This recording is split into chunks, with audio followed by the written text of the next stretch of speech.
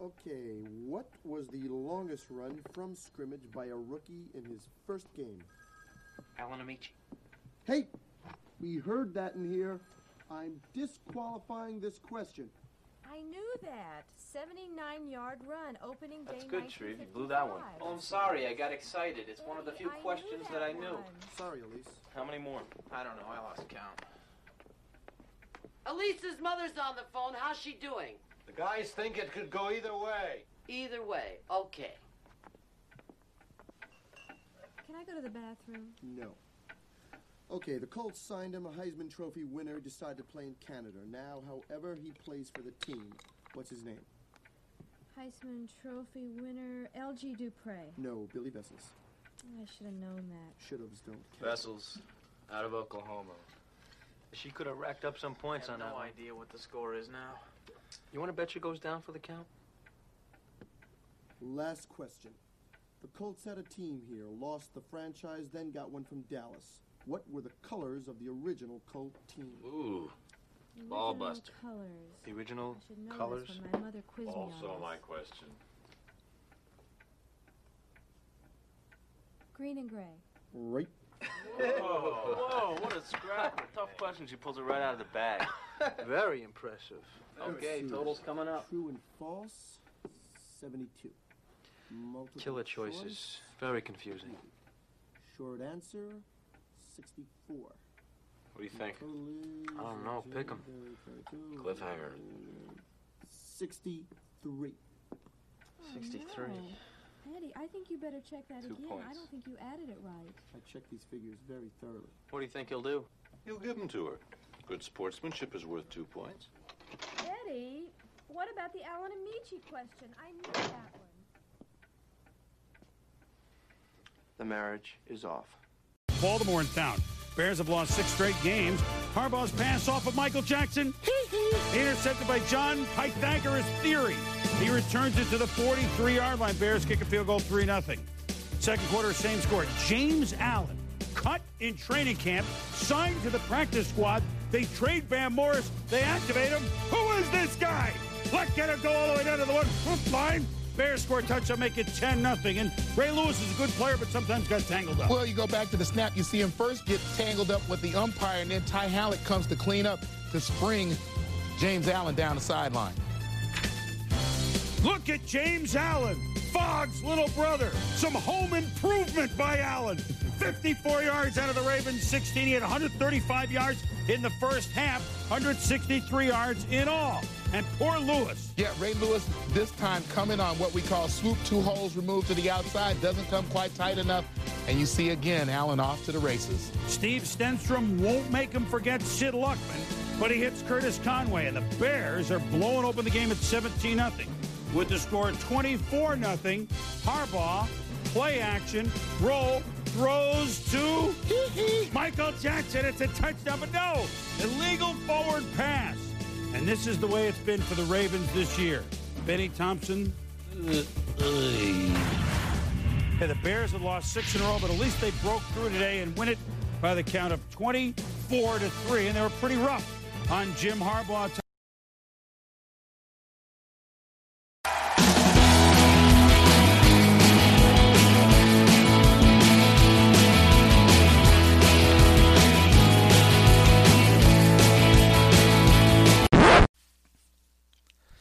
Welcome back to another exciting edition of the Pointless Exercise Podcast. It's time to remember this crap with Mike Donahue, and this week we are remembering Ravens crap, which I don't even know what that looks like.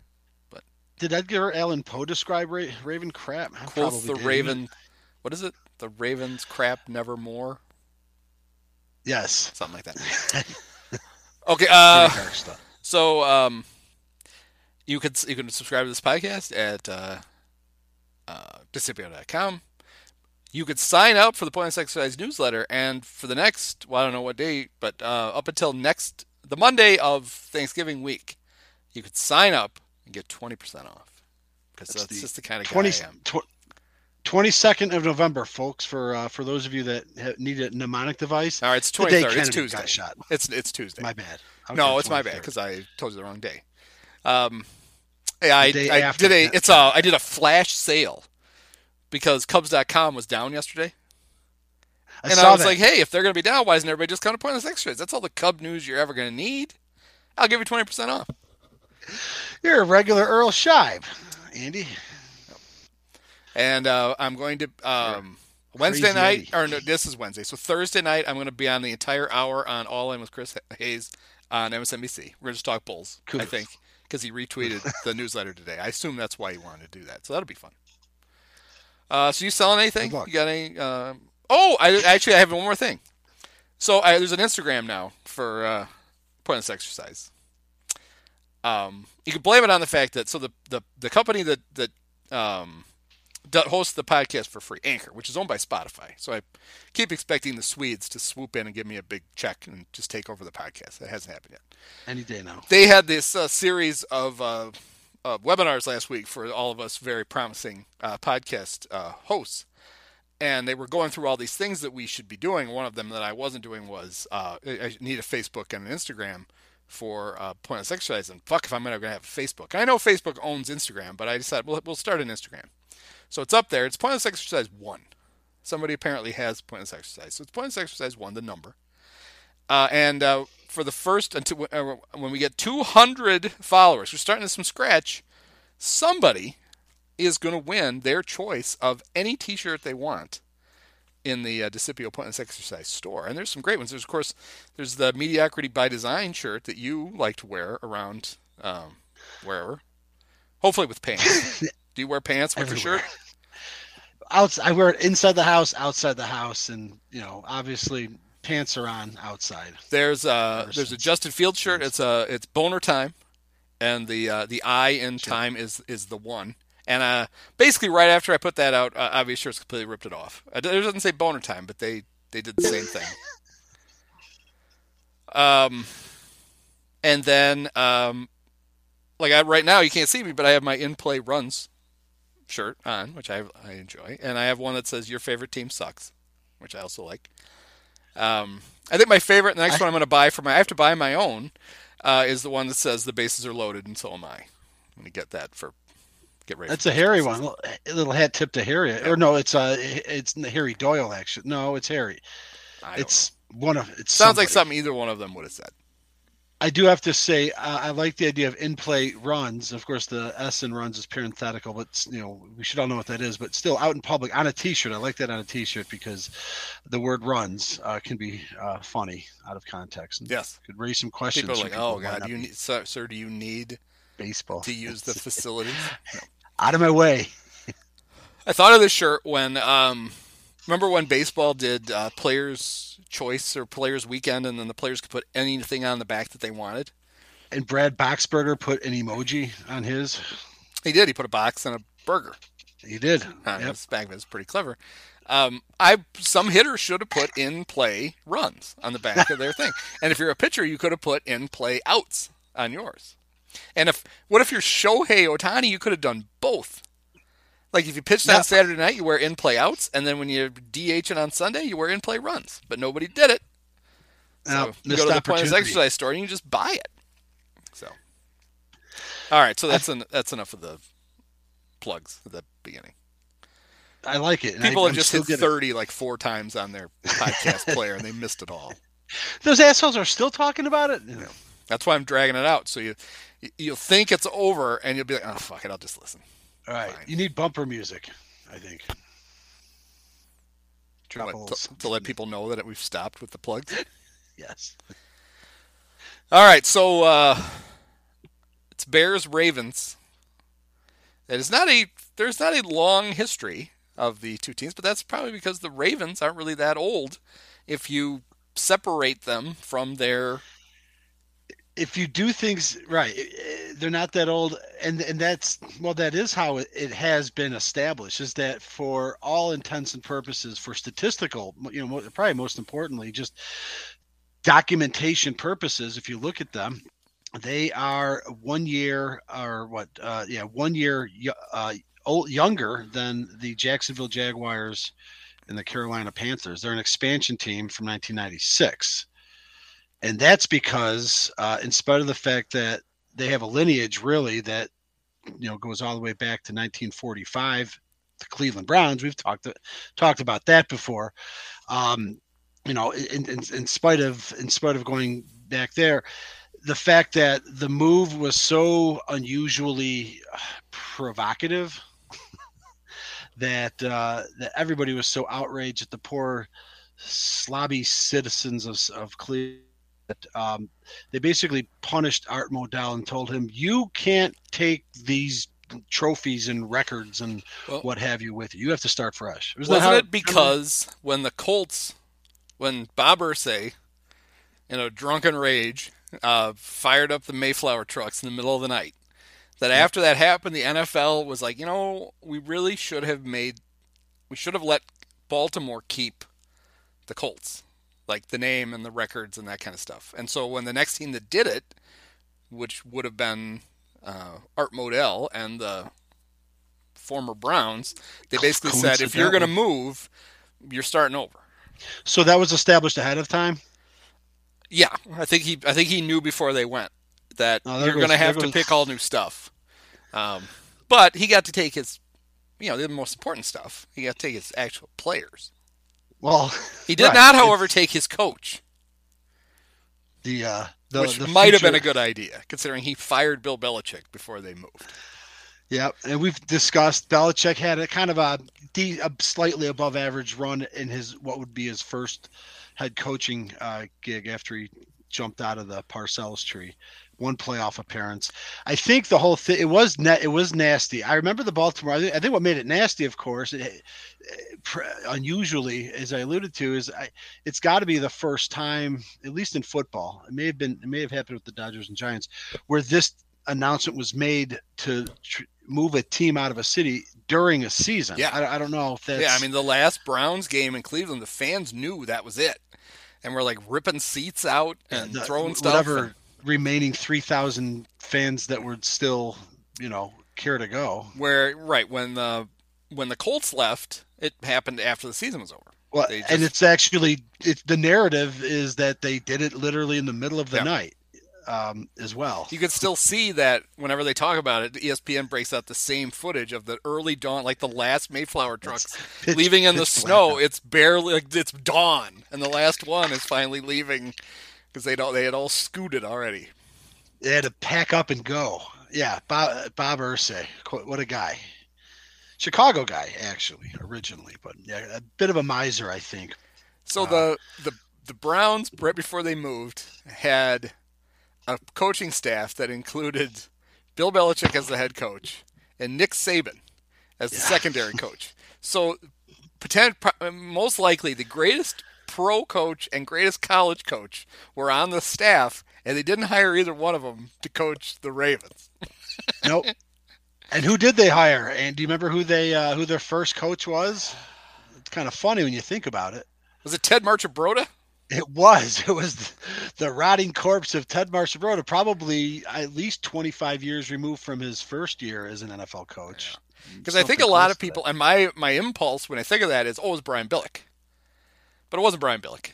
Brian Billick wasn't sitting in the hammock reading the Rick Pitino book that first year. That was the first year of Hard Knocks. That wasn't the first year of the Ravens. Of the Ravens in Baltimore, yeah. And do you know who their first who their first number one draft pick was? It wouldn't have been Jonathan Ogden? It was a Hall of Fame. It was a different Hall of Famer. Because Ogden's a Hall of Famer. Who the hell was it? It was Ray Lewis. Oh, yeah, that's right. And wait, really? Yes. Wait, I thought Lewis was drafted as. No, okay. He couldn't have been drafted as. He never played for the Browns. Okay. He was a Raven. He was the first draft pick as a Raven. And Belichick was gonna pick him. They were doing draft prep as the season was winding down. It was preliminary, but that's who he wanted, and then that's who they ended up taking. Now, I say that very confidently, and now I better look that up to make sure. You said right. Belichick would have taken him had Belichick still been with the franchise. Yes, he would have taken Ray Lewis. So, kind of nullifying this butterfly effect that at least if you had Belichick, you still would have had Lewis as a rookie. I mean, I don't know how much better Lewis would have been, but again, nobody would have predicted that Belichick would become what he did. He was obviously a smart guy and a good coach, but it felt like that season when Modell made the announcement. I was wrong, and you were. Well, we were both kind of right. They had 2 first-round picks in '96. How about And they're this both- for they're a both Hall of draft? Famers? They picked 2 Hall of Famers in the draft. It's like picking Gale Butkus Sayers and Dick Sayers. Butkus. They picked Jonathan Ogden and Ray Lewis. Except the Ravens went off and won 2 Super Bowls. I don't know if Ogden was on the 2012 team, but Oh, sure he was. He played forever. so okay. No, he wasn't. You're right. He won 1 Super Bowl in that. But Ray won 2. Yeah. Yeah, but it felt like that it was weird. It was sad. It was dumb. It was a lot of things when that announcement was made. Cleveland had gone to the playoffs the year before, and it just took the wind out of their whatever. I don't even know how they were doing when it happened, but none of it mattered. The fans were angry. They didn't stop showing. Billboards were being taken down within the stadium. It was like a post-apocalyptic scene by the end. So it almost felt like, well, let's just. They did bring the players, and I don't know why they didn't bring the coach. The party was just like, well, let's just start over. I don't know how that went down or what, but I will say that in spite of that, I would say that in the first, or every moment since they moved would probably have justified Modell's decision. You think about it, because they've been a pretty solid franchise. Well, yeah, the biggest thing was Art wanted a stadium. City of Cleveland would not build him a stadium. They basically said, no, we're not going to do that. Maybe you and the Dolans can figure out how to build a stadium. The Indians by then had built Jacobs Field. That was pre-Dolans. That was obviously Dick Jacobs. And the Gund Arena right across the street, and they're like, no, we're not going to do it. And Art's like, well, I got to have a new stadium. And that's why he went to Baltimore. Baltimore promised to build the new stadium. And then, of course, in order to get the expansion team just a few years later, what did Cleveland do? They built a new stadium. I guess we'll build you a stadium now. Yeah, the Cleveland loses out there twice because the second iteration, we covered it because the Bears played the Browns a few weeks ago, but this second iteration of the Browns, which because of how it's laid out now, with these franchises, does get the benefit of a straight line to 1945, the line that I was referring to that the Ravens don't have. But of this second iteration that began in 1999, it is an absolute miserable franchise. More so than they were kind of sad before they moved. They hadn't been to a Super Bowl, but they'd been to some title games, but largely mediocre. But they kicked it up a notch with this new team. And meanwhile, Baltimore did something that they hadn't done in Cleveland a couple times. Yeah. Do you know where they played their first year? Because I didn't remember this. It wasn't Alltel Stadium. It wasn't ready for him. No, they played at the old Memorial Stadium. Just like the old coach where Mike Ditka broke his fist on a punching a locker. Yeah. I thought the same thing. I thought, well, the new stadium wasn't ready. So they never knocked it down. The Orioles moved into Camden Yards in '92. So I guess it's only 5 years. There's only 4 years. Did the Orioles move after the Colts had left town? You want to almost left it? No. Orioles in '90. The Orioles had the park to themselves between '84 and '91. Okay, yeah. So the Colts have been there longer than I remember. So I wonder, do you think after the Orioles left, they left it up? Like, well, if we're ever going to steal a football team, we're going to need somewhere for them to play before we're. It's hard to build. You can do it. You can build a football stadium and hope that a team will come. Right. Or you can say, all right, if you come, we will build the stadium. But then you've got 2 years probably where they got to have somewhere to play. So they had the old, the beautiful, kind of like when the Nationals, when the Expos moved to Washington. Did they play in RFK? And had to play in RFK for 2 years, I think, while they were building the new place. Same park where a 72-year-old Luke Appling hit a home run in an Old Timers game. Wow. So the 96, before we get to the draft, there were 3 Hall of Famers taken in the first round of that draft. The total? Ravens took 2. They took so we're Ogden talking about and Ray Lewis. Oh, I know. Walt Harris, cornerback for Yes, Chicago the Bears, Walt Harris. We'll get to Walt in a second here. It was Marvin Harrison, who went 19th to the Colts, so that just ties in the whole move town and get a Hall of Famer in the first round of the 96 draft. Right. So the Bears, the Bears picked 13th that year, lucky number 13. And Walt Harris was not the worst first-round pick. I would guess Lawrence Phillips was. Okay. 6th pick in the draft by the Rams. Weepy Dick Vermeil and the Rams. And Dick looked into his soul, kind of like Jim Hendry having dinner with Milton Bradley. And decided that the guy who had dragged Scott Frost's girlfriend down the stairs of the dorms by her hair was well worth using the 6th pick on. Wow, that's a good recall. That was current Nebraska coach Scott. Is he the coach, or am I confusing? Yeah, he's the coach. Crouch? He was the quarterback at the time. And his girlfriend. That's who that was. Him and Lawrence apparently. The Scott's girlfriend apparently also liked Lawrence. And Lawrence had decided that, kind of like a caveman style, that she was his. Mine. And grabbed her by the hair and dragged her down the stairs. Girl, smile at What a me. guy. Girl, mine. That was not the only incident Lawrence had. That was back in the good old days when Tom Osborne was doing stuff. The saintly Tom Osborne was doing stuff like hiding a player's gun in his desk. So when the cops came to get it, I don't know where it is. I don't. You got to search Tom Osborne's desk? Of course not. Those were the days. Lawrence Phillips. That really is a sort of a burning ball that didn't last very long either, right? He's been dead for a while, right? Didn't he die in jail or something? Yeah. Did he murder somebody too? Oh, probably. I'm sure. Just an all-around bad wanted dude. to, But hey, to bring it back to Walt Harris now, like you set it up like he was not the worst draft pick. Well, I wouldn't think he would be, but what's interesting is that, like going the other way, I remember cataloging in my head that he was arguably Wannstedt's best first-round draft pick. That's good. I think Curtis Conway would provide the only other competition. Curtis Conway, who, of course, in his 3rd season still couldn't, pull the Bears to a victory with a the player picked right after him is likely a Hall of Famer at some point. Still playing? No, but I think a guy who will get in eventually. No, nobody could be playing from Eddie 96. George. Was Eddie George a Hall of Famer? Dude, this is funny. I don't know why, but I was looking at Freddie George's stats today, and I actually wondered, is Eddie George a Hall of Famer? And I was looking for the Hall of Fame thing. Where he's not Hall of Fame. He has over 10,000 rushing yards. Yeah. And he was Rookie of the Year that year too. I learned earlier today. Yeah, they took Walt Harris over Eddie George. They took him over Marvin Harrison. Hey, we had Rashawn Salam coming off Ray a 1,000 yards. Andre Johnson. Boy, look at all the talent in that draft. Andre Johnson too. But that's not that Andre. Well, it's not that Andre Johnson. Can't that's be. A tackle from Penn State. Yeah, no. Okay. Wow, 96 draft. Look what we unearthed there. That's it's got to rank up there. Only 3 Hall of Famers, but an arguable 4. That's probably. The Bears didn't have a 2nd round pick. Oh, they did.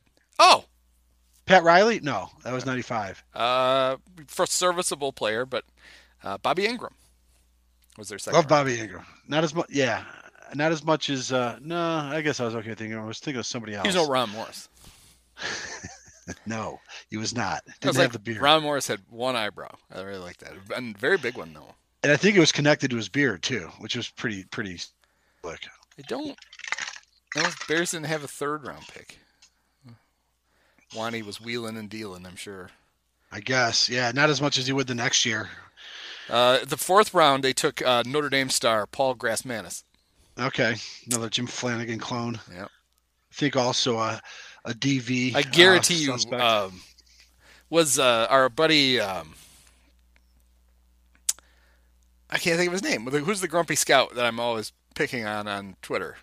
Greg Gabriel. Greg Gabriel. Was he in the room there? Because that's a guy who, Grassmanis, that's a football name there. Got to take him. You can either jump out of a pool or you got a football name. You got an Eastern European sounding or just a. I was waiting for Greg to go off today on the news that the Fox is bringing back the USFL. Did you see that? I did not see that. Greg is waiting for the XFL to restart. Now, if The Rock owns it, because he was working in the USFL when the pandemic shut it down. And I was waiting for him to go off with the whole, it's ridiculous. He did have a... Mike Florio, who Greg Gabriel hates him so much. Right? Anytime he's going after him like 5 times a week. Florio had a very weird... story this week where he was predicting that the NFL will soon expand. It's inevitable that the settlement from the St. Louis lawsuit is going to be a team in St. Louis. Okay. And when they I do did that, see that. that'll get them to 33. Well, you're not going to want to do that, so you're going to want to add another team. That'll get you to 34. And that one might be the London team, but they probably should have 2 teams in Europe if you're going to have one, since that makes travel easier then. Like the So now Dodgers you're and at 35. So they'll probably just go to 40. And he had all this reasons as to why the NFL. I'm sure, yes, the NFL, of course, could have 40 teams. Is that a good idea? No, it's not a good idea. That's why I was seeing these memes with like multiple choice cities. Right. Okay. That's because the Pro Football London talk prediction that we're going to be 40 teams in the next few years. Okay. I would think that, a second team in Chicago then fits into that. Somebody to play in Soldiers Field after the Bears move off to Crypto.com field in Arlington Heights. Down the road from yours truly. All right. It's interesting. They can have. So, is Richie Daly still around? He always wanted an AFC team. He's around, but yeah, he could that's run right. it. Ever since his beloved Cardinals left in 1960, fucking Bridgeport trash. No, but yeah, the you mentioned that you can't expand by just one team in the NFL or at any league, but they actually did do that to appease those. Just to go circle one more time to the after effects of Art Modell pulling out of Cleveland, is the league. The outrage was so strong that the league and Cleveland was able to raise funding for a stadium. The league hurried to give them another franchise, and so until the Texans came in 2002, it was those seasons. There was a bye week every week, so the season would start with all the hoopla, and one sorry ass team would have to sit out. I might be wrong. I think that at the beginning there used to be 2 byes. And I think that was. I looked it up. There were 2 byes in one season. It was actually 1996. So it was that first year, right? While they were trying to figure out the schedule. I guess you're right. I guess that's what. And then after they said that, I'm not going to do that again. Well, what did they? So they had to have had the bye in week 1 in '96, or no. They'd given everybody. But they didn't expand. But all right, but they didn't expand until the Browns. I didn't make any 99. sense. Okay. 99, but they still 96 was the one season they had 2 bye. In my memory, I thought they did that for a few years, but out of curiosity, I looked it up recently, just to satisfy my own curiosity. But the bye itself, the first year of the bye was 1990. They didn't have byes before that, just a 16-week season. And then in 96, they introduced the 2-week bye, but then they immediately went right back to the 1 week. So see, nowadays all they would do is one team would have to play Thursday and Sunday, Thursday and Monday. You got the Thursday night game. You got to play on Monday. You got to play 2 games this week. What? Friday, so you got 3 days off. But hey, that's no different though, right? If you play Sunday and Thursday, that's 3 days off. If you play Thursday and Monday, it's 3 days off. You got 2 games this week. Hey, Coach Nagy, you can lose twice this week. Congratulations. You still need a second team though, right? Make it a divisional opponent to play you, right? No, I guess. No, that's how the one team would play twice. Then everybody would have somebody to play. Yeah. Oh, that's good. No, instead, some poor team had to sit out the opening week and the last week. Although that might be an advantage to have to sit out the final week if you're getting ready for the playoffs. Yeah. What if you had to bye then? And now you got 2 weeks off, and you're rusty, and it really worked against you. Wow, that's right. Yeah, I'll bet you Jerry Jones volunteered to just run 2 teams. I think that rings true in other sports like hockey, but I don't know about football. I don't know. He was going to have the Dallas Cowboys and the Fort Worth Showgirls or something, and then he would have owned both teams. Just give me you know what, guys, I'll take one. Just give me a second team, it'll be fine. Right. Sorry, I know it's a real burden, but I'm willing to bear it. Yeah The NFL, they such a well run bunch. Off the top of your head, Andy, would you recall the very first time the Bears played the Ravens, or have you already looked it up? I don't remember anything about it, but I know it was in 1998 because it's on my list here. It is? Oh, it is. Oh, I would have gotten it wrong because I would have thought 01, but now I remember the 98 game. December 20th, 1998. Oh, that's a noteworthy game. Oh, and it was a battle of Titans. The 3-11 Bears took on the 5-9 Ravens at Soldiers Field. But this is what made it. This is in a non-sellout, not even close to a sellout. 40,853. Oh, and I saw it on TV. So at some point along the way, they got rid of that blackout rule, unless I don't know. But yeah, they have been not enforcing the blackout rule for Well, at least since '98 Yeah. for a long time. Yeah, well, '98. I remember watching that game, laying on my couch. Bob Rohrman doesn't have to buy up a big swath of tickets to. And right, exactly, and send his employees. But they don't even have to go. You just got to buy the tickets. But I remember lying on my couch watching that game. So that's proof that we didn't have a blackout. But as I was watching that game, I saw good old James Allen, who would be a folk hero a few years later, running wild to the point where the Bears had nothing else to talk about. By the way, these are the last days of Dave I Wannstedt. remember this. Yeah. To put it into perspective, we talked about Wani last week, how his acme, his high point, his apex was the Pittsburgh game in '95 when he's 6-2. He's already a defending. He had been to the playoffs the year before, and it was all downhill. So it's kind of timely that we're discussing this next, because this was I think the penultimate game of the year. It might have been the final home game of the season for the Bears, and they woke up and we had nothing to root for because it was just the end of a disastrous run, a long, really ugly at the end of the last 32 games. But Allen went wild. I think he was a rookie, didn't get a lot of action that year, and reporters were just clamoring to get Dave Wannstedt's insight, and good old Dave had a bucket of water, telling everybody that let's not put him in the Hall of Fame just yet. Yeah, because they were giving him shit for how come he didn't play this guy until I guess it was week 16, the 15th game of the season, and he runs for 163 yards and a touchdown. Now, this game was a matchup of two of the greatest Bear quarterbacks of all time. Moses was not the Bears quarterback, was it? No, he didn't win. Jim Harbaugh was the quarterback for the Ravens. What? And Steve Stenstrom was the quarterback for the Bears. A couple of Stenstrom's from Stanford, and Harbaugh coached there, right? I think that's probably what motivated Harbaugh to go coach Stanford eventually. Steve Stenstrom. I remember playing against him.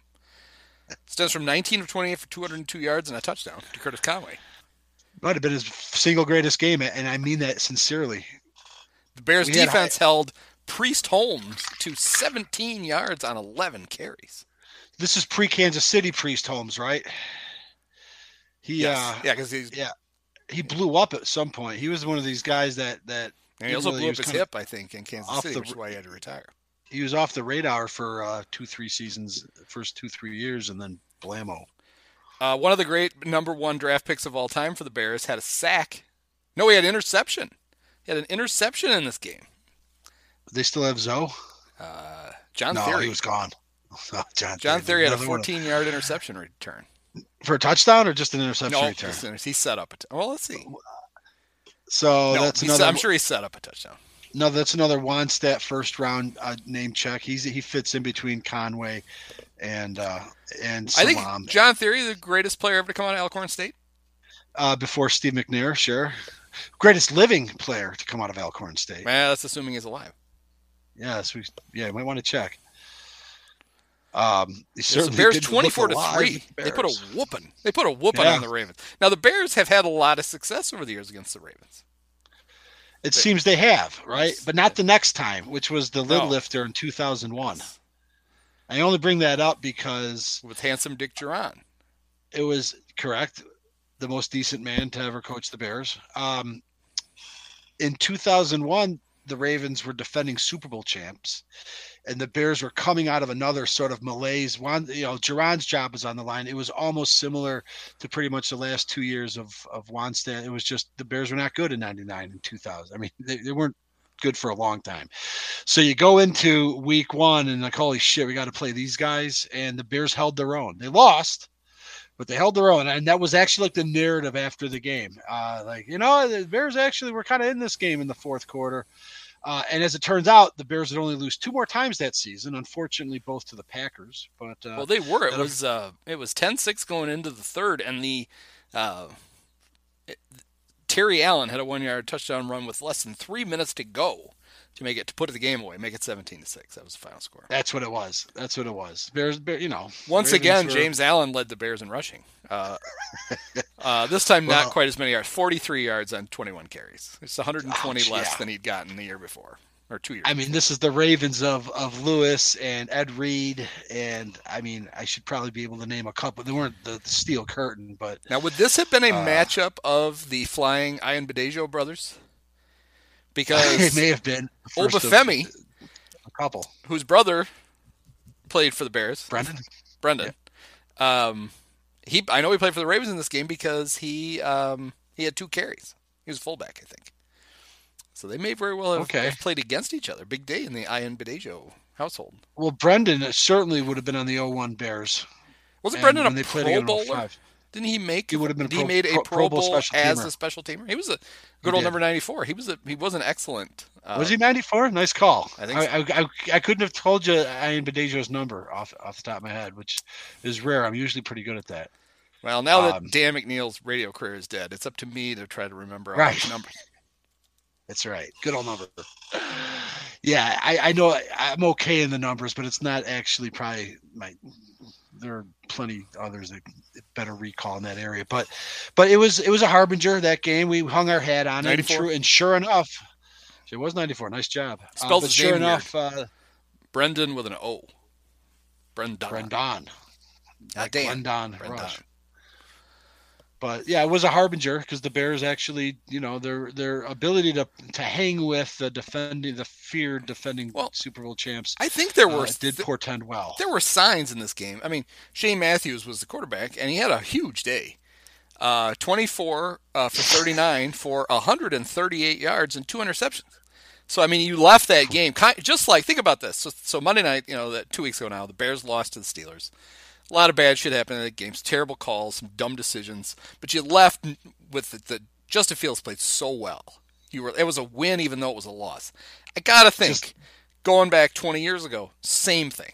You're like, I know we lost, totally is. but we got a quarterback. This Shane Matthews threw for 138 yards and 2 picks. Right. He looked great. Yeah. Finally, we've solved this problem. Hopes were high. Just to put that period of time in context, because I've got it down pretty good, but they had mercifully given up on the Cade McNown experiment after 2 short seasons. It would have been McNown's 3rd season, and they told him bye-bye. And they also had Miller for his 3rd season. I think Miller may have been injured, or can't believe, because Miller would be the guy that year. He came into the Minnesota game. He hadn't cycled up yet on the roids. Wasn't quite no, ready. Right, yeah, he couldn't quite play. But Matthews it's kind of funny and interesting because he actually was on their roster going all the way back to '93, and then after 3 seasons, on the not being part of the 53-man roster, but just hanging around, he went to Carolina, and he came back and finally got into a game with the Bears in '96, and his ability to just hang around was positively Avellini-esque. Did the Bears ever have Danny Werfel and Shane Matthews on the same team? I mean, I can't answer that. That's an assortment of Florida talent. 2 Florida Gators, yeah. I mean, not as good as Rex. No, Rex took us to the Super Bowl. But when Gary Crowton came in with Geron in '99, they brought Matthews back a 3rd time. Well, nobody threw the wide receiver screen. Right. Like Shane Matthews. Very, very precise. And that was the Bears, of course, in spite of the laughably inept passing attack that the Bears have had, which we've picked apart and will continue to do so. The Bears and Gary Crowton actually, it is a matter of fact that they introduced that actual play to be in usage in the NFL. And as I like to say, within about 3 years, they're the only team that couldn't run it. But that was, they caught some teams off. Now they have no idea what a screen pass is. So at all, not even a halfback, traditional screen. So if you think about it, really, the Bears, even though we mock them for their offensive ineptitude, especially in the passing game, their gift to the NFL, the wide receiver screen, and the Philly special, which Dowell Loggins drew up and ran with the Bears before Doug Peterson ripped it off and ran it in the Super Bowl. That's a Bears play. So when they pulled it off on that Giants game after the Super Bowl, that was coming back to the Bears, you're saying? It was just a rerun of their – that Nagy ran that one. And that's the one that famously – so Trey Burton had thrown the touchdown pass in the Super Bowl to Nick Foles.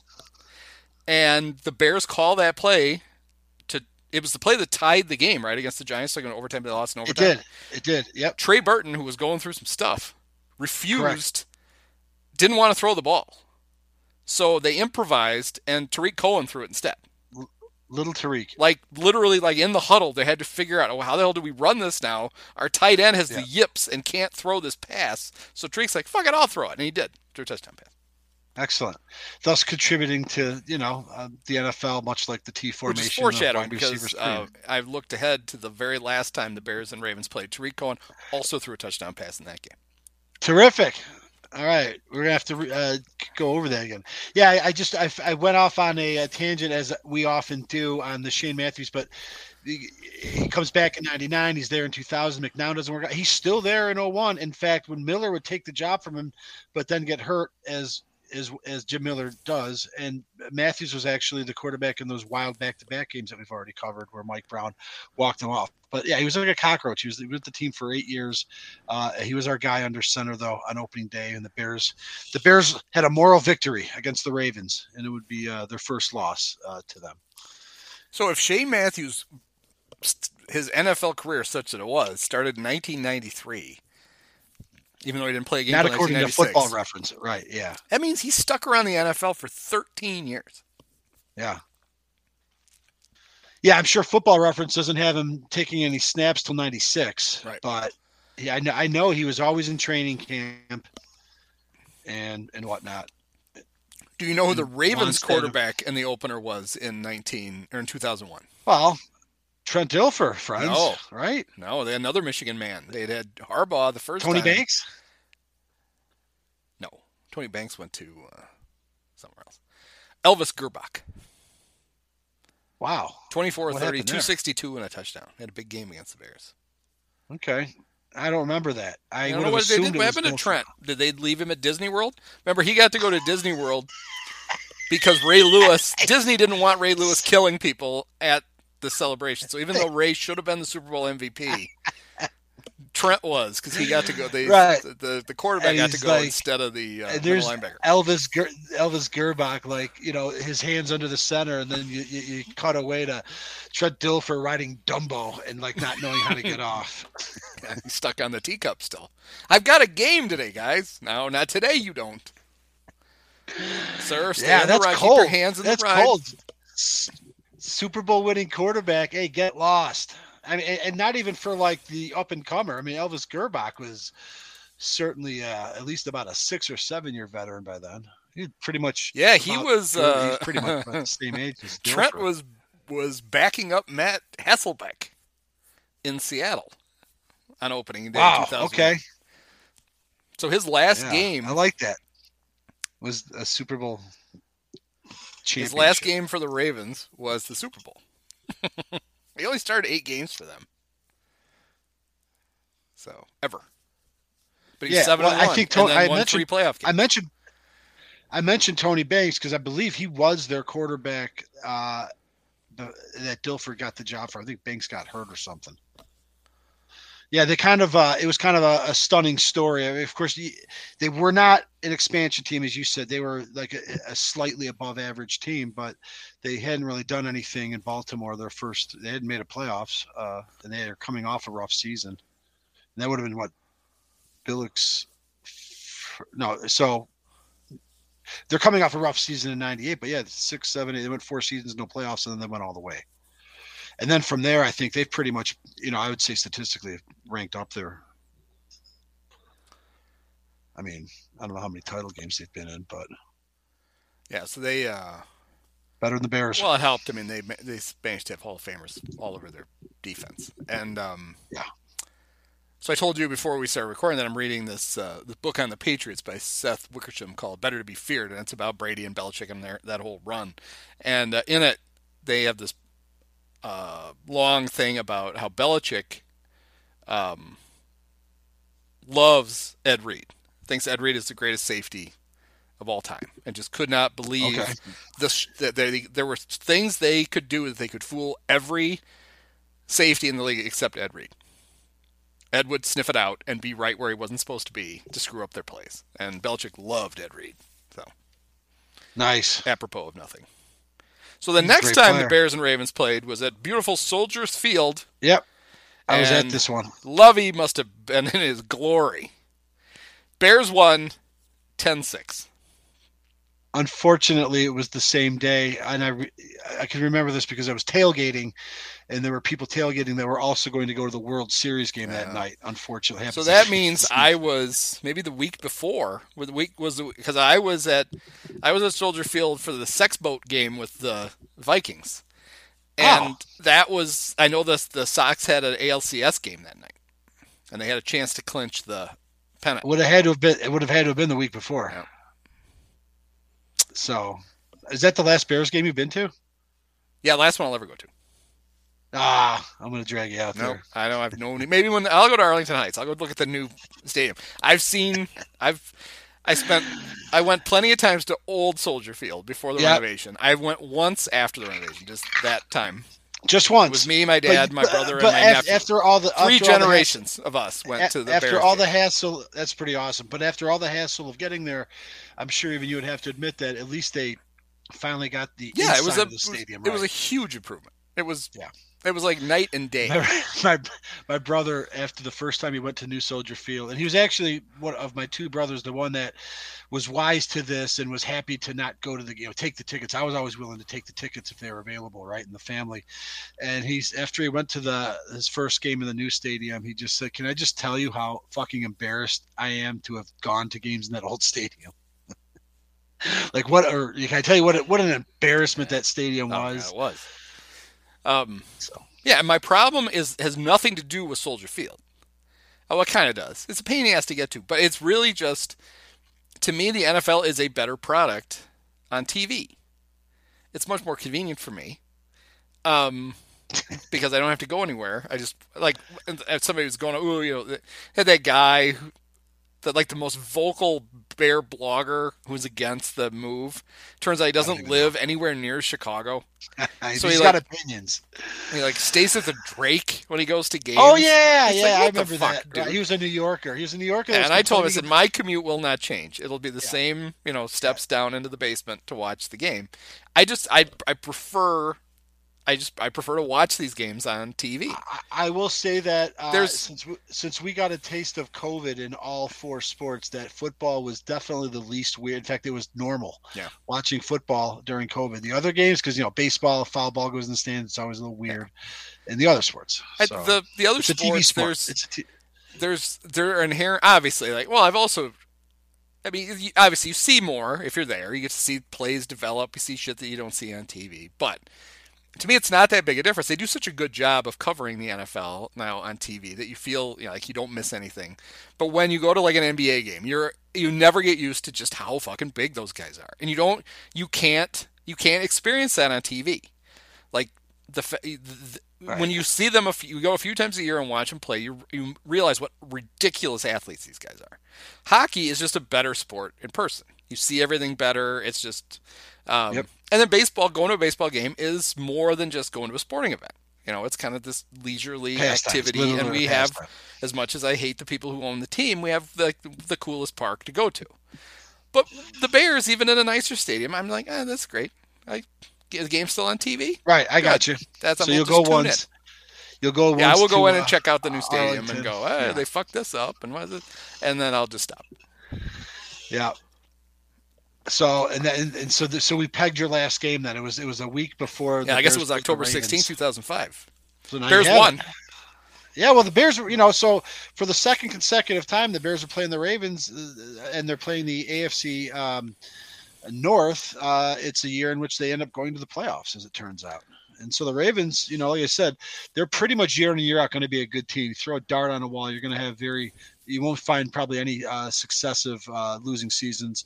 So, it was kind of early in the season, but the Bears passed the test on their way to winning the division for the second time in 15 years. Now, Kyle Orton played quarterback for the Bears that day. Can you guess who the Ravens quarterback is? And I can guarantee that you can't. Because I have a feeling when I tell you who he is, you won't know who he is. Oh, okay. Then I'm not even going to offer it up because I'm dying to hear. Do you have fond memories of Anthony Wright? Vaguely. No, I don't think so. Randy Wright, the Packers. Yeah, not the same guy. No. Between Lynn Dickey. And... Future Bear Chester Taylor played for the Ravens. He gained 21 yards on 2 carries. Jamal Lewis led the Ravens with 34 yards on 15 carries. The Bears just shut him down. They shut him down. He was in his peak, right? Jamal Lewis, he was... It would be great if this was his 2,000-yard season and the Bears held him to 34 yards. Let's see. That'd be incredible. But he was on the 2000 team, right? 2005, he didn't rush for 1,000 yards. Okay, but he was a rookie in 2000, or he was on the 2000 team, right? But he was not on. Obviously, he was. He had almost 1,400 yards that year. Yeah, okay, but he wasn't on the second Super Bowl because he's a running back, right? And there's no way he'd be in 2 Super Bowls 12 years apart. Now he had the full. Jamal decided to do the whole thing in reverse. He went from Baltimore to Cleveland. He wanted to see what he was missing, so he signed with the Browns for the end of his career, and he ran for 1,000 yards for them twice in the 3 years he was there. So not bad. It sounds like almost a borderline Hall of Famer. What did he finish with? He didn't have 10,000 yards though, right? He probably did. He had 10,607. Basically as many yards as Eddie George. Another arguable Hall of Famer for sure. So they got a Hall of Fame borderline Hall of Fame running back, Hall of Fame linebacker, one of the greatest linebackers of all time, actually. Hall of Fame D-back. It's pretty good. Ogden had one on the front line on offense. They had who's the other linebacker? Suggs, yeah. He might very well be a Hall of Famer someday. Yeah. So the Bears decided they would, the Bears had 2 picks in the draft and ended up with Rex Grossman and Michael Haynes. And, hey, Rex Grossman took the Bears to the Super Ravens Bowl. had 2 picks that year, and they took Terrell Suggs and Kyle Bowler. So they at least got, of the 4 picks, 1 was right. Well, yeah. Again, I'll go to my grave saying Grossman was never a bust because by definition that's ridiculous. Now, one of 2 quarterbacks to take the Bears to the Super Bowl, he'd probably get a pass. It was, he's one of probably less than 100 quarterbacks to do it. I always liked Rex. If Rex had I didn't always like him. I didn't like him in the Super Bowl. If Rex had been 2 inches taller. Yeah, he had a great arm. Because he really was. You would see him do weird stuff like throw a pass and jump afterwards to try to see where the pass went. Right. It's like, oh god, you're not that. He listed at 6'1", so he was probably just under 6 foot. Yeah, it's tough. He could really sling it. Yeah, he could really throw. But when you can't see where the hell you're throwing, it is a problem. It's tough. Worked out for 1 year though, and for that one season, you can't call him a bust. But yeah, Suggs, of those 4. I have no recollection of the 2009 game, at least without any starting point, but I'm going to assume the Bears had to lose. Lovey was still coach, but God, the Ravens were good year in and year out. Didn't Kyle Bowler, was he California? He married the Miss America contestant who screwed up the question so bad, and now she's like a crazy anti-vaxxer who goes to her kids' school board meetings and berates the school board members. Is that Kyle Bowler's wife? Yeah. I think you're right. I think I saw that. Gorgeous, but dumb as a box of rocks. Yeah. I thought he was a California quarterback. So he was. He went to Cal. He played for the great Jeff Tedford. So honestly, Kyle Bowler is one of the reasons that Aaron Rodgers slid. Because people were like, well, it's the system. It's not that good. Kyle Bowler was awesome at Cal. Of course, this dope who played junior college football for 2 years before he went to Cal can't really be any good. You blame the Bears' last 15 years on Kyle Bowler. It's all his fucking fault. Yeah. He'd have been good. Kyle. Aaron Rodgers goes to the freaking Titans or something, and the Bears never have to deal with him. Thanks, Kyle. Why don't you go catch COVID now? What an asshole. No. So here's the next game, 2009, the last loss by the Bears to the Ravens. It's been I had to pull it up. I see that now. 12 years.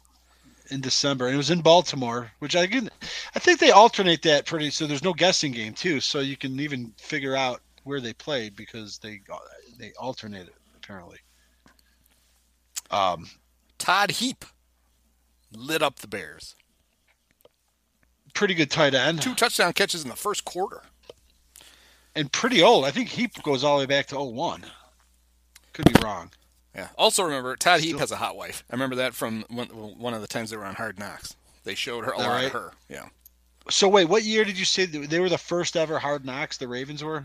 Yeah, their Super Bowl team was the first, and they've been on it again since. Was it the year after the Super Bowl? You mean? Or the yeah, it probably was the year after. Because that'd be something. I think it was the year after. And I always remember there was the famous, two famous things from that were the opening shot was literally like I described it. It was Brian Billick sitting in a hammock reading a Rick Pitino success book. And then in one of the episodes, one of the rookies, they do the rookie shows and they have to imitate people.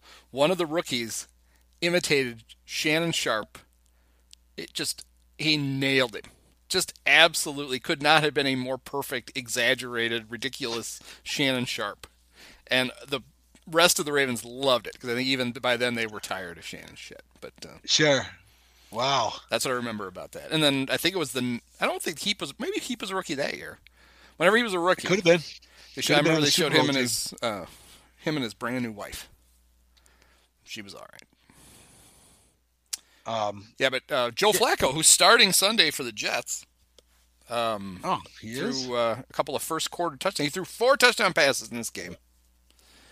Lit it up. So yeah, the 09 Bears are still Lovey Bears. That's Cutler's first season.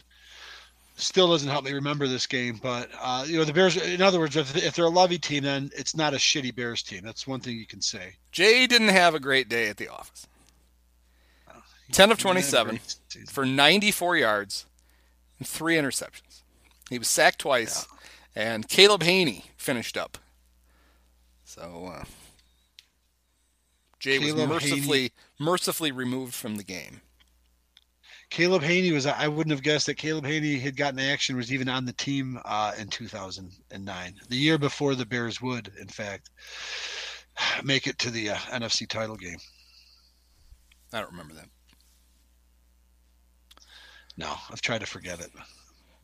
Definitely how it ended. I do remember the 2013 game because and I knew this before I heard Jim Nance interviewed on Parkins and Spiegel this afternoon. Nance, of course, is doing the Sunday's game. Yes, we got the A team, Nance and Romo. The Bears get 2 A teams in a week. Hot off a 4-game losing. You get Buck and Aikman on Thanksgiving. Yeah, just by virtue of being on Thanksgiving. But I remember this game coming back. First of all, it was a huge rainstorm in the morning. And I remember the family, we were coming back from church, and we could not get into like our area of the subject because from every direction, like the sewers were backed up because it was like in October, right? In November, maybe. It was November. It was around this time of year. So you still had a lot of leaves. November 17th. So yes, it was exactly 8 years ago today.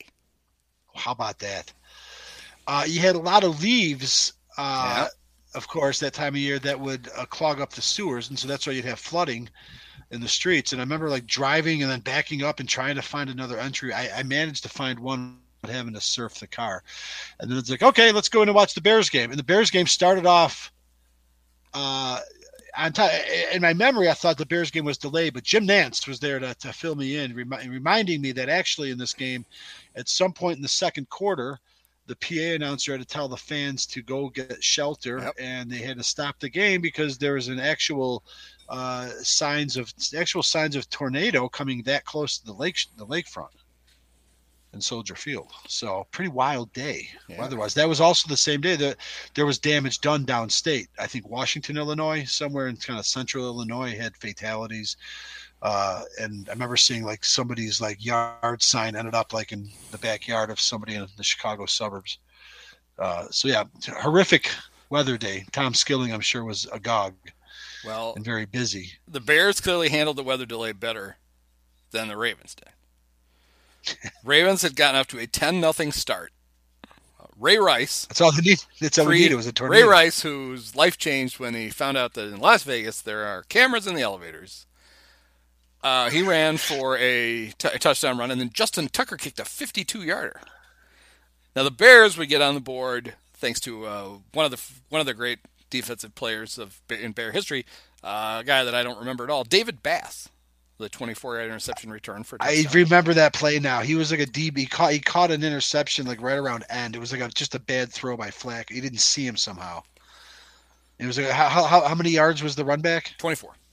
Yeah, I remember it was a red zone, like a borderline red zone touchdown. Then Torrey Smith got a 5-yard pass from Joe Flacco. And then I would guess, because then the timing goes goofy on here, I would guess then, so the Ravens are up 17-7, and that's when there's a timeout where, no, there's a tornado where on the field. And everybody had to take shelter. And from that moment on, the Bears had their way. That's all we needed was a little tornado. And I want to say once again, so this is all right. So it's not a case of it being the third time the Bears went to the playoffs in seasons in which they played the Ravens and the AFC Central, because as we know, this season ended in bitterness. This was Mark Trestman's first season, but it was the second time the Bears played the Ravens when the Ravens were defending Super Bowl champions. Yep.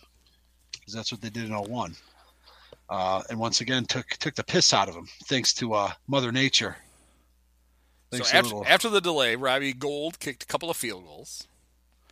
They cut it to 17-13. Then in the fourth quarter, Matt Forte caught a 14-yard pass from Josh McCown. So it was the Bears took a 20-17 lead. Justin Tucker tied it with 3 seconds to go, but in overtime, Robbie Gould made a 38-yarder. Okay. So this would have been during the Josh McCown's run of greatness. Correct. The 2013 season when everything Trestman did on offense worked. It was a interesting time. Brief period of history. He completed passes to Alshon Jeffrey, 7 for 83 yards. Brandon Marshall caught 4 for 42. Martellus Bennett, 2 for 48. Earl Bennett, 1 for 1. And, of course, Tony Fiammetta. I don't even know that I remember Tony Fiammetta. Oh, he didn't catch a pass. He was targeted.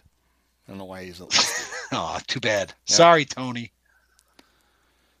Big day from Adam Podlesh. I don't know. Punter. 6 punts for 38. Yeah, not that great. Yeah, it was a must win. It was a big win for the Bears. They were fighting for contention. It was just weird though. Like the weather sort of cast a pall. It was bizarre. Julius Peppers, 8 solo tackles, 3 assists, and 2 sacks. That's our guy. Yeah, he's really good. So the Bears won 23-20. And Jim Nantz was there. Him and Phil, I'm sure, very, very frightened by the weather. And then the last time they played, you got to go back to the John Fox era. Which means I check out because I won't. But you already had a spoiler invoking Tariq Cohen's name. October 15th, 2017. Mitch Trubisky was the Bears quarterback. Oh, then I should have been watching because I think that's what brought me back. Mitch had a huge game, 8 of 16 for 113 yards. Tariq Cohen threw a 21-yard touchdown pass to Zach Miller. Actually, that was so remember Connor Barth? The Bears had a different kicker every week under John Fox. I do remember Connor Barth. And one I did start coming one of back those kickers under John Fox. Actually, Cairo, right? In this season, Cairo Santos. Yep. 2021 NFL MVP Cairo Santos was on the 2017 Bears. He was hurt. They picked him up because the Chiefs had cut him because he pulled his groin or something. And the Bears were pretty sure he could kick his way through it. And I think he kicked in like 4 games, and then they had to put him on IR. And then Ryan Pace decided, I don't know, we're going to pay real money to the weakest-legged kicker in the NFL, Cody Parkey. Not that anybody needs any more evidence against Ryan Pace's ability as a general manager, but the fact that both Eddie Pinheiro and Cairo Santos were basically picked off the scrap heap and have succeeded. It's almost like middle reliever. Like what do you think? What are you doing? It's like the Sauerbrunn effect. I mean, throwing real money to kicker, like a multi-year contract. So if I have this correctly, the Bears have only ever lost to the Baltimore Ravens one time. Then twice. Twice. The first time in 4-2. 2001, and then 2009. And the Ravens have generally been pretty tough that entire time. Unlike the Bears, but I did want to take 1 minute here to do one excursion, if I could, regarding football in Baltimore, because I know it does get confusing. We can kind of follow it. That we've covered in talking about the Browns this year. We covered the Browns history from 1945. When we did the Colts last year, we talked about the game in Baltimore, brought it up again tonight when the Bears, some of us have a living memory of the Bears playing the Baltimore Colts and Ditka breaking his hand by punching a locker. But we didn't really go into the historical aspect. Not that I want to now, because football in Baltimore was a sort of a romantic thing, commemorated, of course, in what's his name? Barry Levinson's diner. But I wanted to share something that's kind of funny, a story that my dad told me, and then a follow-up to it that I made a discovery on Football Reference. But as I've discussed before, my dad, longtime fan, longtime season ticket holder, going back to the 50s, but I think this might have been either his first year as a season ticket holder, or maybe he was just at the game. He didn't know the year, but he tells me the story. The first time that Johnny Unitas ever got into a game, nobody knew who he was. Baltimore Colts are in Wrigley Field. And he wasn't even in the program. But at some point in the game, he was introduced, by the PA announcer as he came in. They didn't know who the number was, and I don't think the PA announcer did at first, but at some point made the announcement that the quarterback is Johnny Unitas. And that was a story that my dad would tell for years, that he'd tell the story to folks. That's his funny anecdote. Unitas, of course, would go on to become one of the all-time grading passing leaders, whose numbers still look pretty well, especially when you're considering the era in which he worked. But I looked it up just to kind of back it up, and I was able to dig up just to add. My dad is not even aware of the fact, or he didn't remember the fact, because it was a Bears blowout in 1956. 58-27. Good Lord. And what's weird about Football References, Johnny Unitas is not listed in the passing stats below, but if you look above, he's credited with a touchdown pass on Baltimore's first. But I looked up Johnny Unitas' game log. It was the second game he had ever gotten into. He didn't throw a pass in the other one. 9 of 19, 131 yards and a touchdown and an interception. Yeah. So, So my dad wasn't aware, and I have to tell them this because I just made the discovery, but he actually was, in fact, in attendance to witness not only Johnny Unitas' first pass completion, but his first touchdown, as it turned out. Happened against the Bears at Wrigley. George Blanda had quite a day. So Ed Brown was 9 of 13 for 195 yards and 2 touchdowns. Blanda was 6 of 6 for 65 yards and 3 touchdown passes. Efficient. Blanda wasn't fucking around. That was Blanda's one good year as a quarterback, I think, because he was their quarterback when they got thrashed by the Giants in the 56 championship game. And I've said it before, my dad always considered Blanda a not good quarterback. If anything, he was a pretty good linebacker, but Blanda had a very fascinating career that would go far beyond that 56 season. Yeah, the Bears were only up 20-14 at the half, and then outscored them 38-13 in the second half. A 58-27 win. But I refer to Baltimore as a city that kind of had a romantic relationship with football back then. It's probably a little bit overblown, but that was played up a lot, much like it was when Cleveland moved out in 95. When Baltimore, when the Colts uprooted in the middle of the night, much was made of, what a unique thing they had. I mean, it's neat, it's cute, but, they won 2 championships in the 50s, lucked into a Super Bowl, but, that's...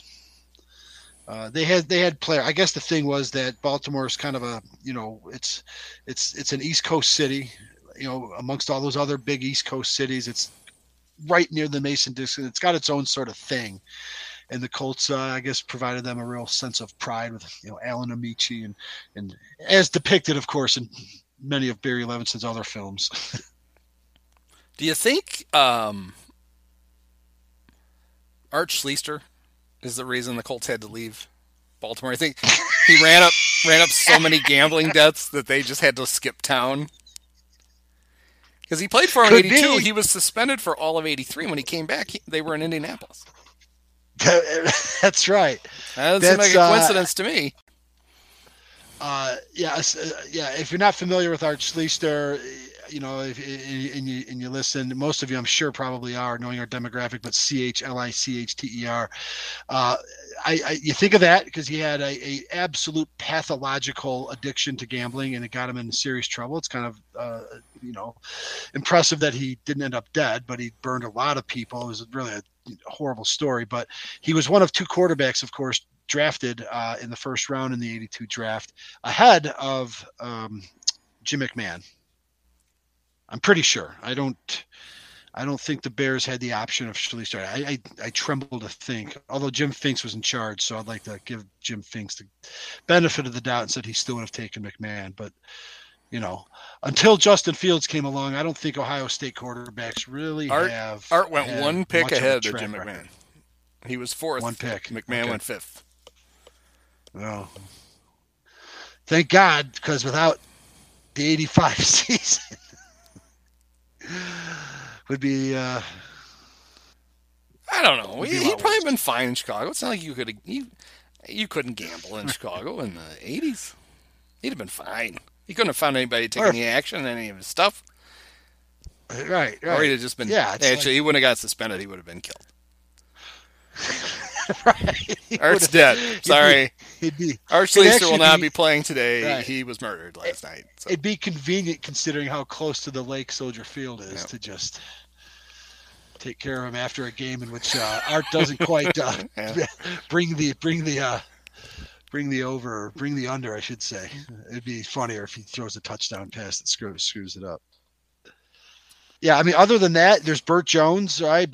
Football in Cleveland, commemorated in one of the more colorful Miller Lite commercials from the '70s that requires L.C. Greenwood as the other end. That's on YouTube. Burt plays it up. They went to a few playoff teams with Burt Jones in the '70s, but the Colts outside of the football in Baltimore is pretty much just the mid-'50s to mid-'60s. But they missed out after they moved. They missed out on the Jack Trudeau era. They didn't get to see that. Yeah, right. Gary Hogaboom, Jeff George. They didn't get to see Jeff George. Eric Dickerson in his prime gave him a season or two. Made his debut on Halloween, right? I think he did. Yeah, made a rare playoff appearance in '87. The Colts did, and before they went back in. Yeah, they've been fine, as it turns out. They were a laughing stock after they moved, so nobody probably made much of it. It wasn't like Baltimore leaves Cleveland, and then within 5 years, already thumbing a championship at them. The Colts couldn't quite do that to Baltimore for a while, not until they got Manning, I guess. Well, first Marshall Faulk, which they traded up for Edgerrin, but Manning really.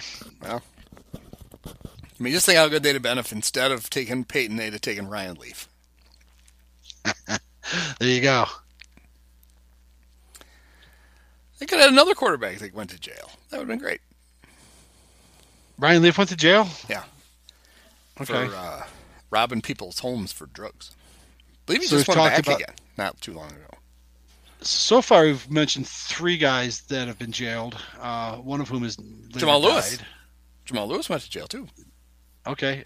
And Ray Lewis didn't. Lewis did not. Ray didn't. No, he did not. He was not even arrested. Ray managed to get. He somehow the coat disappeared with all the blood on it, and yeah. He actually though the other guys got acquitted. He plea bargained to obstruction of justice. He's the only one who actually got convicted of anything from that incident. So yeah. Well, there you go. I forget why Jamal Lewis went to jail. I'm sure it was drugs. Well, if it's drugs and you're not Sam Hurd, then you're not bringing it. He spent 4 months in federal prison.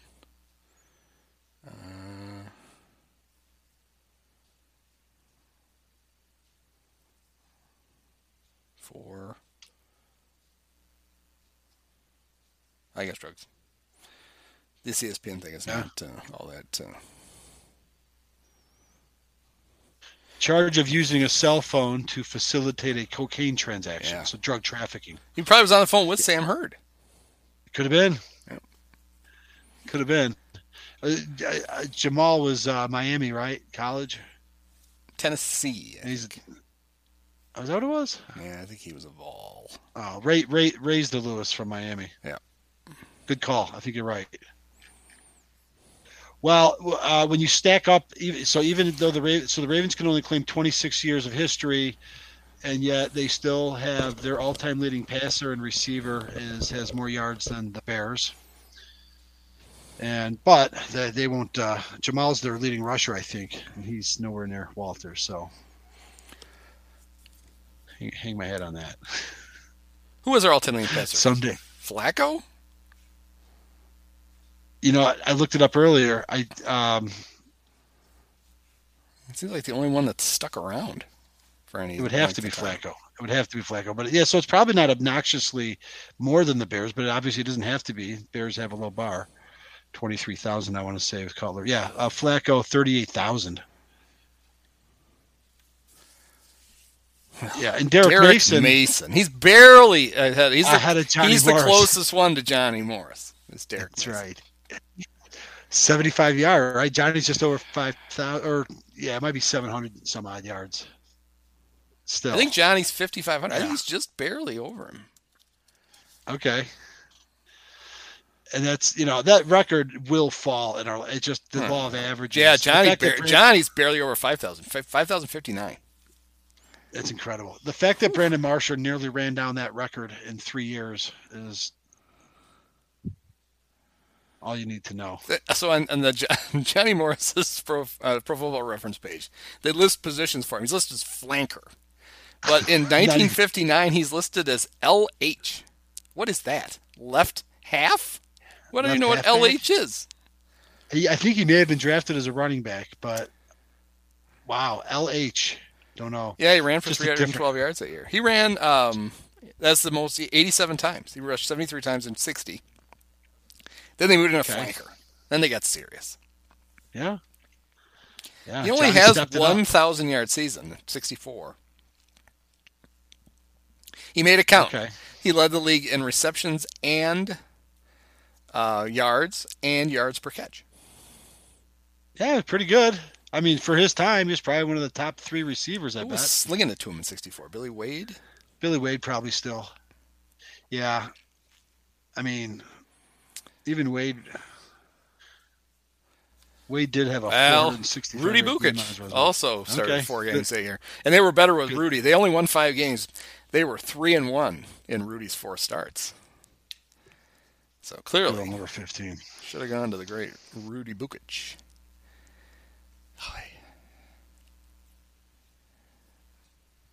Yep.